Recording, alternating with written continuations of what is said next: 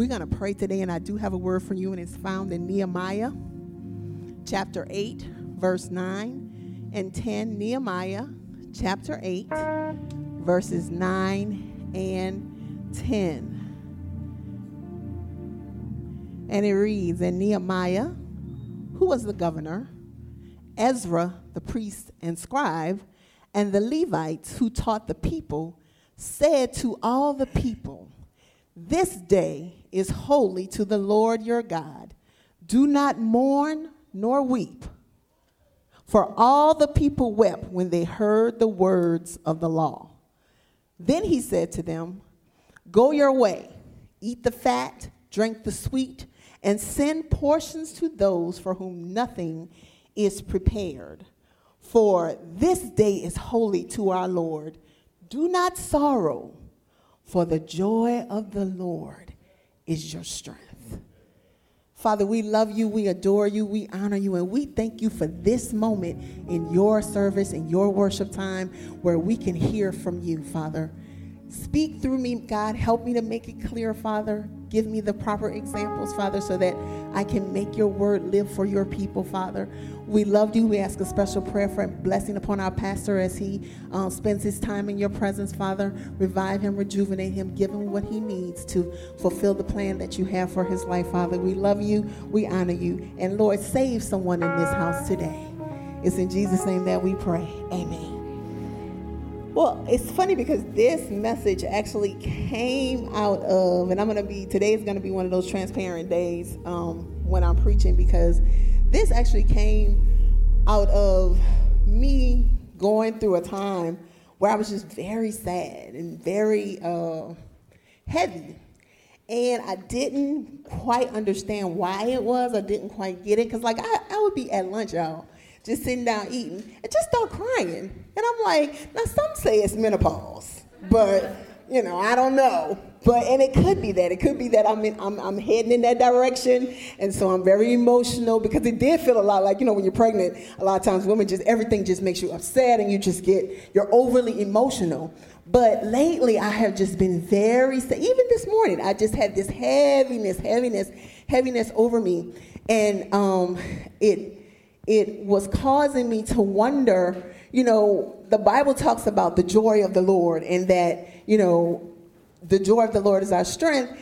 And I'm here every Sunday. We rehearse, I serve, I do all these things. And I like to think that I'm a good Christian. So if I'm a Christian, why am I falling short in the joy department? Because joy is something God wants us to have, because it's a fruit of the Spirit. So obviously there's something going on that is causing me to not experience the joy that I need to experience. Now, let's talk about for a second this idea of what joy is. And I think for me, that probably was the first place where I said, oh, maybe some of my issues are coming because I don't know what true joy is. So let's talk about true joy and what true joy looks like. True joy is joy that's centered on God. True joy is joy that's centered on God. Psalm 32:11 says, be glad in the Lord and rejoice, you righteous, and shout for joy, all you upright in heart. Stop right there. There's one of the issues. It says, one, be glad in who? The Lord. Some of the challenges is that, and that joy, that word means a calm delight. It means joy, gladness, cheerfulness. So a calm delight, when I read that kind of made me excited, because, I can be very hyper, and sometimes I'm very expressive, and my voice goes really high, and I'm like, oh, I'm so excited. And that, to me, is when I think about joy, that's what I think about. But when I think about a calm delight, it's like when you say something is delightful, it's like it's deep down within your soul. It's like, man, I'm delighted at that. As a matter of fact, the Bible says, delight yourself in the Lord, and he shall give you the desires of your heart. So there is that word again, heart. So a calm delight, it's almost a kind of delight where No matter what I'm experiencing, no matter what I'm going through, no matter what the situation, first of all, I'm calm, so I'm steady. But then in the midst of that, I'm also delighted, and I'm excited, and I'm happy, and I'm like, wow, God, this comes from my connection with you. So then, if true joy means it's centered on God, but I didn't have true joy, then maybe something was wrong with my centering. Maybe my joy was coming from a source other than God. And I often hear people say that happiness and joy are two different things, and they are, because happiness is something that is situational. It is something that is based on external things. But joy is supposed to be based on, and the intent is that it be based on something that's internal, because God lives inside of us, and our joy comes from the fact that we know that He saved us, the fact that we know that He's God, He doesn't change, He's the same yesterday, today, and forevermore. So the joy is not so much in the moment, but in the isness of who God is. So even if I'm here every Sunday, even if I'm opening up the church and locking it up and teaching a class and talking to people during the week, if there's a disconnect from me and the isness of God, I'm not going to have any joy. It's like this, and why am I using the mic when I have a lapel mic? I'm sorry. I totally forgot. So, some of you may have seen my nephew. He's so well behaved that I know you probably never noticed him when he was here. But he's here, and he's 3 years old. And so we were out shopping the other day, and he wanted this toy truck, which he does not know I'm using. And we said, Uncle Don said, sure, no problem, we'll get it for you. So we got it, and when we brought it home, tried to use it, and it didn't work. And I was like, I don't understand. It's new. There's, we feel like everything that we need for it to work is there, but it's still not working. So I figured, okay, first it was we didn't have the proper batteries. So I had to go to the store, and I had to get these. I had AAA batteries and needed AA batteries. So I said, okay, that's the problem. I go and I try to fix it by getting the right proper batteries. So now I have the proper batteries for it to work. Then, I need a 9-volt battery for this. So this is the controller. This is the thing that tells it what to do. So I went to the store. I got a 9-volt battery, put the 9-volt battery in, but it still didn't work. So at this point, I'm puzzled because it's new, so it should be working. All the things that it needs to work are there and in place, but yet there's no connection. So this truck is equipped to follow the instructions that are sent to it from this controller. But what was going on was, what I first discovered was, there's some things in here called contacts. And the contacts, if the battery is in there, but it's not touching the contact, then the controller isn't getting the signal. So it's not getting it's not getting the power that it needs in order to be able to operate. So we fixed that, but it still wasn't working. So my connection with the controller is no issue with the controller. We good. Controller works, controller is fixed, knows what to do, has its power, is ready to go. But the car wasn't working. So we put the batteries in, and y'all see this? Now look at this. Is that supposed to happen? There's a spring in here made out of metal that's supposed to hold this in place, and it's called a contact. And that contact keeps everything going. But because I can't fix it because it's not there, there's nothing I can do. I can get every battery with the full strength, the full power, everything that it needs. But because there's no contact between the battery and the device, this is useless. That's a lot of times what happens in our lives spiritually. We become inoperative and ineffective because there's no contact. We become inoperative and ineffective because although I'm dressed right, I'm sitting in church, so I look the part. But if you open me up and look inside, there's some stuff missing. Not because it was not put there, but apparently somebody had this prior to me and broke it.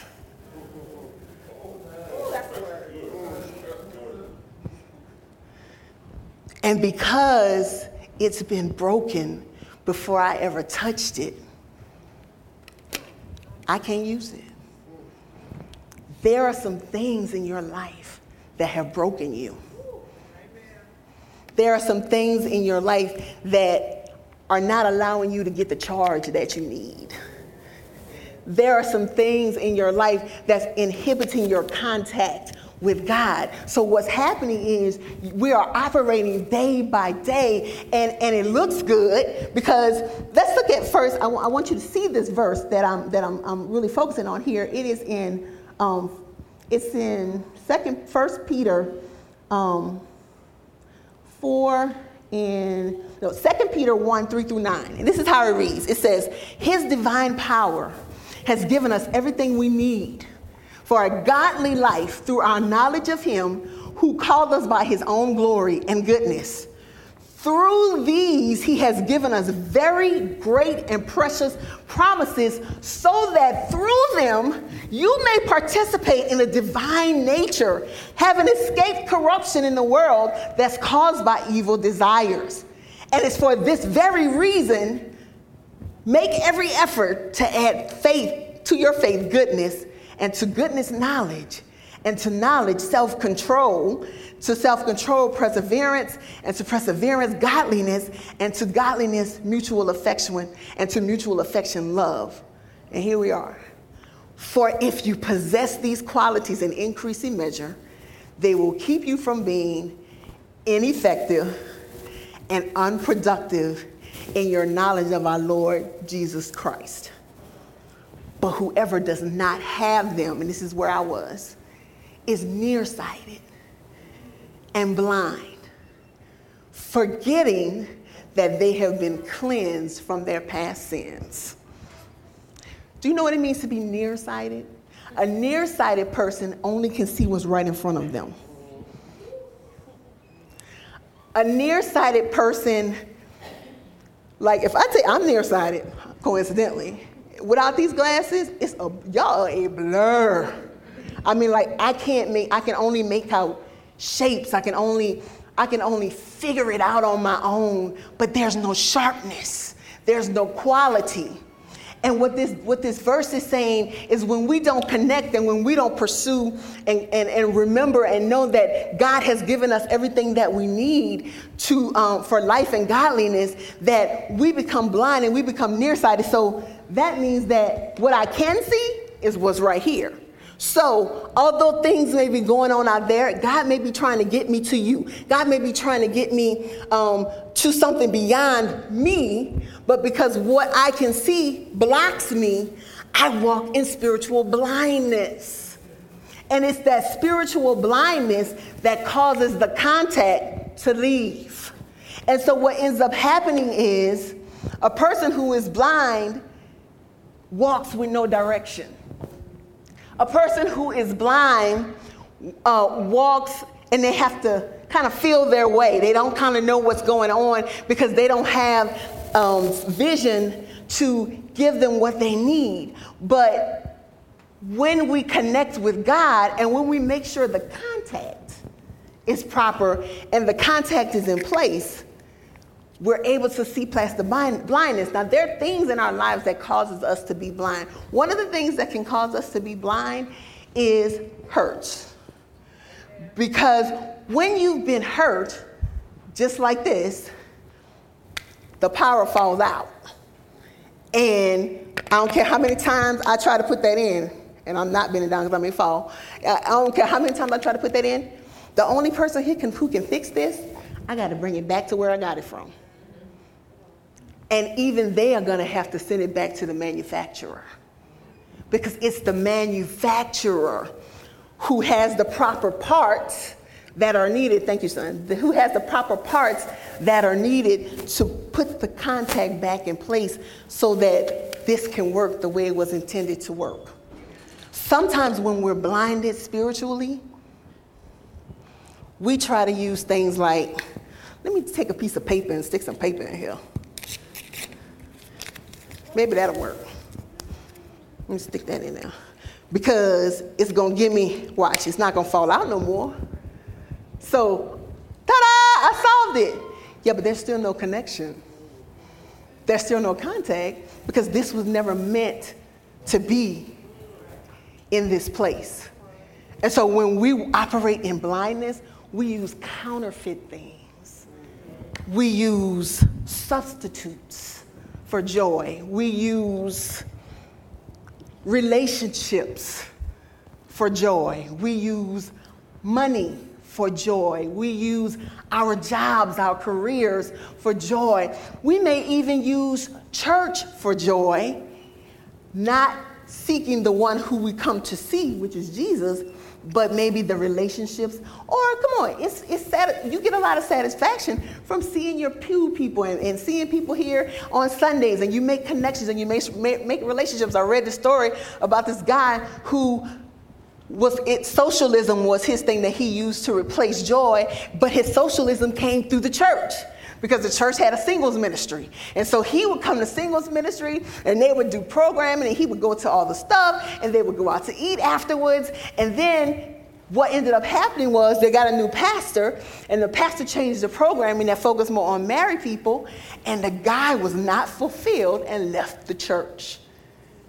Because he felt like, what's the point in me going to church if there's no ministry to meet my need and to serve this desire that I have? And what my husband calls it is a hole. He always says this. Let me. I love you, honey. Yeah, he is a therapist, and as a therapist, he's always analyzing. And you think you're having a regular conversation with him, and he didn't analyze just cognitive restructuring and, behavioral therapy. All these things are going on in his head. And I'm like, dog, I'm just saying, I just answered the question. I wasn't even thinking like that. But one thing he always tells me is, like, if he says something to me like we were looking at my 600-pound life. And I had never seen it before. And the lady on there was struggling with a lot of stuff. So every time the lady would say something, he would look at me. And I was like, why are you looking at me? First of all, I'm not 600 pounds. Let's start there.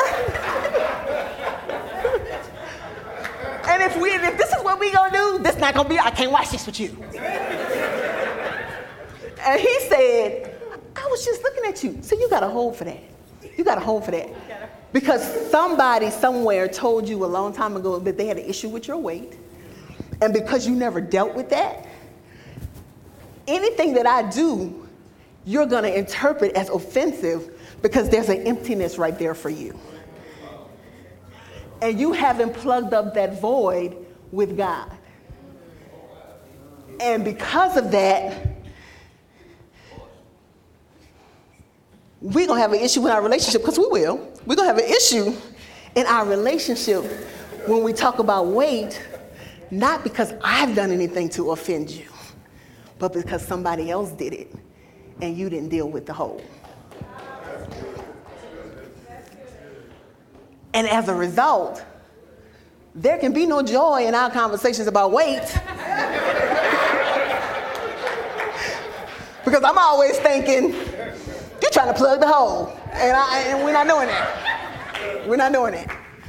So I'm saying that to say, and in the past I have used relationships and I have used other things to fill the hole. If you're on the beach and you dig a hole in the sand, when the water rushes in, it's going to fill up with the water.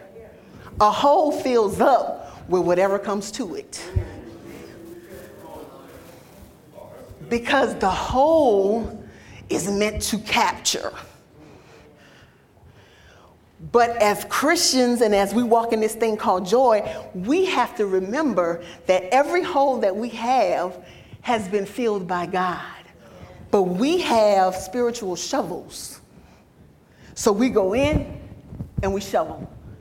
And the hole is filled, but we open back up. And then we fill it with something other than God. And then another thing happens. And you're upset because when I was growing up, my father was critical. So because my dad was critical to me, every time you look at me funny and you say something about my clothes, now I feel like you're being critical about me. And all I said was tie your shoe. But because that's a hole, when I said it, it opened up and it took in what I gave, and it's improperly filled. It's filled with counterfeit. It's got paper in it. It's got a substance in it that does not belong. And until you are able to remove the counterfeit, the thing that you are turning to that's taking you away from God, the thing that you are turning to that has exalted itself above the knowledge of Christ in your life, the joy of the Lord will escape you. Because the joy of the Lord comes from, in his presence, there is fullness of joy. At his right hand, there are pleasures evermore. If you're going to experience the joy you need, you got to be in his presence. If you got sticks and stones and things in the hole where God is supposed to be, it's uncomfortable, because what we tend to do is we're going to go for the thing that we have more control over. It's easier for me to deal with a stick and a stone than for me to deal with God, because God's going to show me who I am. God's going to show me the pain that I've experienced. God's going to show me the trials and the tribulations that I've been through. So this idea of having disconnect is because we tend to use monopoly money to pay for transactions that should be paid for with real currency. And if you play Monopoly and you play good, you think you got to go. You think, I'm a financial whiz. But when you go to actually operate in the real world with the Monopoly money, you'll realize how counterfeit that experience really was. So, when we come in to church, can I have two of those chairs? When we come to church, a lot of time what happens is, and I'm still talking about the joy, I haven't forgotten, but something that we got to realize that this doesn't just deal with joy. This deals with all the promises of God. Put that one over there. So over here, thank you. Over here you got, I was saved. A lot of times as Christians, we don't have a big issue with dealing with the fact that God saved us. So we kind of deal with and understand that my salvation cleanses my sins, the things I did in the past. So we're okay with that. But what happens is there's a here and a now in your salvation. There's a right now, there's a present salvation that we have to deal with. And a lot of times, that's where we have our problems. And when we try to get to the here and the now, there's this chasm or this gap that needs to be filled because we aren't applying the knowledge that we're receiving every day of our life. In church, not just in church, but also in your affliction. Because the other thing about true joy is present in suffering. True joy is present in suffering. What do you mean by that? Well, James tells us in the first chapter, he says, to count it all joy when you fall in various trials, knowing that the testing of your faith produces patience. So what he's saying is, listen, you're going to have some issues, you're going to go through some stuff, but you have to look at it from a different perspective, because in the midst of your suffering, in the midst of what you're going through, it should be a joyful experience for you. Because remember what I said earlier, our joy isn't situational.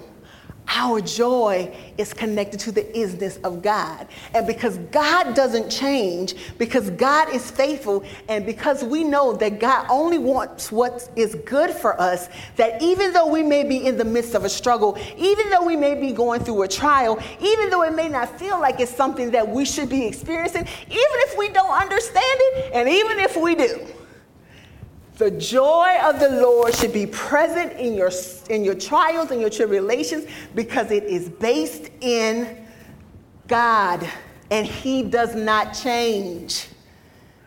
So there becomes a paradigm shift when you start thinking about your joy. So when I started thinking about the fact that I wasn't feeling the joy of the Lord, and I started realizing that, oh, you know what?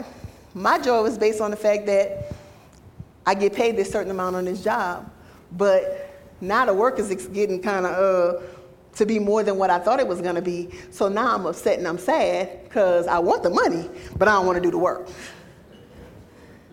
So now my joy level goes down, because now I feel like, Lord, why you did this to me? Now I asked for the job. Lord, why did you do this to me? Then I start thinking about, okay, my nephew is here. I'm so glad that he's here.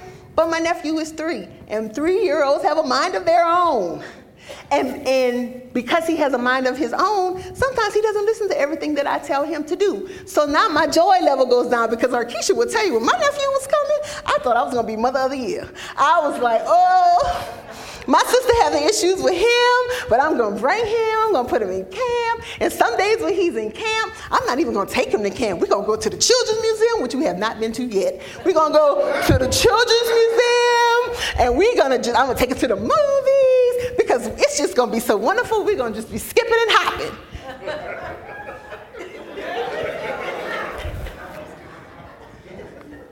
However, in reality, my joy meter went down when I told him, do X, Y, Z, and he looked at me and said, I listen to my mama, I don't have to listen to you. Huh? Where they do that at? But if my joy was in the fact that, God, you have given me this opportunity to pour into this child's life, you have given me this opportunity to give his mom a break and be able to love him and to be able to show him what Christ looks like, then my joy would stay up. But because my joy was based in something else, it went down. So it's got, like I said, there has to be this thing where we're connected to God, where we're understanding that it comes from God. And the other thing is that we have to remember that our joy is intended to go on forever. It's intended to be continuous. Our true joy never ends, because the word says in Philippians, rejoice in the Lord always. Again, I say rejoice. That word always is exactly that. It means continuously, without stop, over and over again. God intends for us to live a life of joy. But because joy is a fruit of the Spirit, if you're not connecting to Him, and if we're not making contact with Him and living in His presence, the joy barometer is going to be a little shaky. So let's talk about Nehemiah, and this is, I'm wrapping this up. Nehemiah, in chapter 8, he's addressing the children of Israel. Now, these children, though, are the children who are post-exile. So remember, we've talked about before where they went into Babylonian captivity and they were taken, and that the Lord told them, there were some prophets that were telling them, it's not going to be long, you're not going to be here for a long time. But then God sent a true prophet to tell him, get comfortable, marry, get you some friends, build you a house, get you a job, because you're going to be here for a while. Well, now we meet them where they've come out of that. So Nehemiah is talking to them. And basically what they have done is, he and Ezra, who is a priest, that day, they read to them for days the Revelation, the book of Revelation. And they read it to them nonstop. And the people sat there, and some of y'all ready to go right now. And these people sat there for days as Ezra read the word of God to them. And when he finished reading the word of God to them, their response was weeping and mourning. Because the law was it was the standard. So basically, for days and days and days at a time, they had been told that they didn't live up to the standard that God expected of them. Because you got to think about something. They had just come out of captivity. So when you're in captivity, you got to do what the people in captivity do. So a lot of their habits and their identity was tied up in their captivity. And Ezra had to bring them out of that and help them to get them focused again and help them remember who they were. So we meet them at this place of saying, you heard the word of God. I know that you feel like this is horrible. We're not going to make it. I'm so repentant, and that's good. But Nehemiah is saying to them, listen, the fact that you listened, we just finished listening to the word of God. The fact that your heart is repentant, don't be sad. This is a holy day. This is a day where we have reinstituted the law of God in our lives, and we have declared that we're going to live according to that standard. So, go to that verse for me. This day is holy to our Lord, and he said to them, do not sorrow, for the joy of the Lord is your strength. So, why would we want to have true joy? Why did I know the fact that I was sad was a problem? Because the joy of the Lord is our strength. And think about it and that word strength means our refuge, our hiding place, our stronghold, our strong tower. It's a military term for when the enemy comes in to try to attack you. It's a fort, it's a fortress. So when you don't have joy, it suggests that your strength is weakened. When you don't have joy, it suggests that you don't have any place of refuge. Because remember, the joy is with God. So that makes sense, because if I'm with God, he's going to protect me and I'm going to be okay. So I need to be in this place I'm in a place of strength because I'm in a place where I'm with God. So the way you have to look at that is you have to say the joy, which is the calm delight. So the calm delight of the Lord is my refuge. The calm delight of the Lord is my fortress. The calm delight of the Lord is my hiding place. The calm delight of the Lord is the place where I seek shelter. The calm delight of the Lord is the place where he encompasses me and he covers me and he surrounds me and he protects me. The joy of the Lord is my strength. And that's where I want to be. So when you're feeling sad or you're feeling like there's a heaviness, the word of God says, God has given us the garment of praise for the spirit of heaviness. And in order for us to get into a place of joy, one of the places that happens is in worship. Because when you worship God, you call his presence in. When you worship God, you remind yourself and you remind God that I'm your child. You are my God. And I want to spend time with you. I want to relate to you. I want to be with you. And one of my favorite songs that Pastor Tim sings he used to sing all the time when we were at Destiny was, the joy of the Lord is your strength. The joy of the Lord is my strength. The joy of the Lord, the joy of the Lord, the joy of the Lord is my strength. Would you lift your hands and just sing that with me? The joy of the Lord is my strength. We worship you, Lord. The joy of the Lord is my strength. We adore you, Lord. The joy of the Lord, the joy of the Lord, the joy of the Lord is my strength. We worship you, Lord. We adore you. And we declare today that we acknowledge that your joy is our strength. Father, we ask for forgiveness for the times where we have allowed counterfeit things to come in and replace you, where we have filled the emptiness and the voids in our lives with something other than you. We recognize today that true joy centers on you. Thank you, Lord, for allowing us to live in never-ending joy. Allow our lives to line up with your word.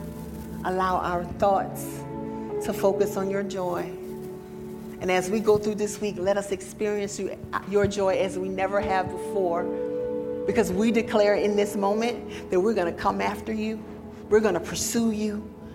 We're going to live and abide in your presence.